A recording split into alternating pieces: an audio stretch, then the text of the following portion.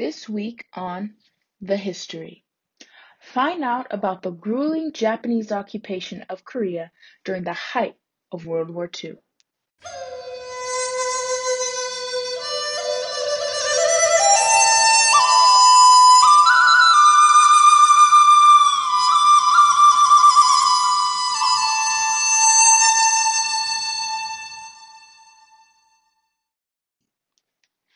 Today, we will be overviewing Imperial Japan, how Japan occupied Korea, and the after effects.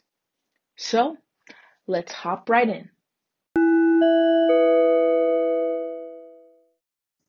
Now, at this point, you might be asking, what was exactly Imperial Japan, and how did it come to be?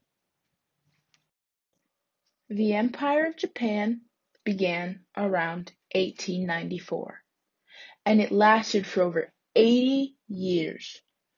The reason for this can be traced back to, quote, its ideological roots to the Edo period and the various responses to the increasing Western power in the region, end quote. From the book Japanese Imperialism and Colonialism from the Meiji period through Taisho and early Showa. So, in order to keep up with its Western counterparts, Japan saw no other way but to conquer and colonize just like the West, which directly leads us to the occupation of Korea.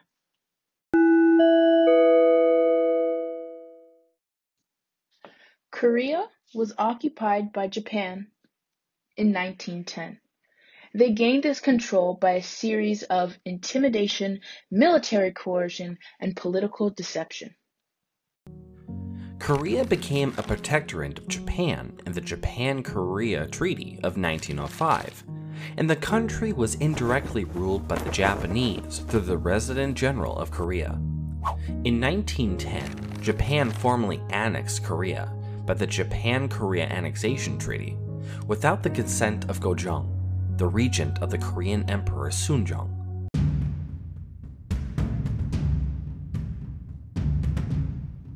After this, a great series of events occurred.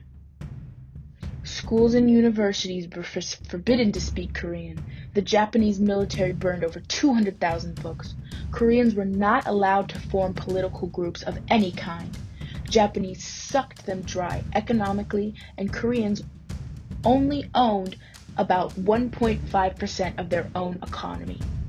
And the worst of all, quote, as World War II loomed, Japan forced hundreds of thousands of Korean women into life as comfort women, sexual slaves who served in military brothels, end quote, from How Japan Took Over Korea.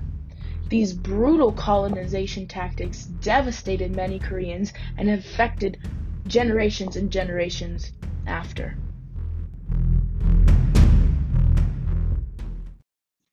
What were the effects of the Japanese colonization of Korea, and should they have apologized?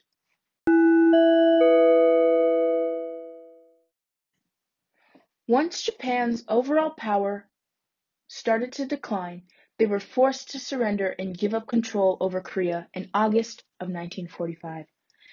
After their surrender, America and Russia took over, which caused the peninsula to split in half. This is known as the 38th parallel. After this split, the Korean War began and lasted for 3 long, devastating years. Japan's mistreatment has been largely swept under the rug and is rarely talked about among most people. I believe this is done on purpose because they still refuse to acknowledge and apologize for the sexual slavery that they forced on the thousands of Korean women to endure. They take out whole chunks of history from their textbooks and use pop culture to infantilize and make themselves seem less dangerous than they actually are.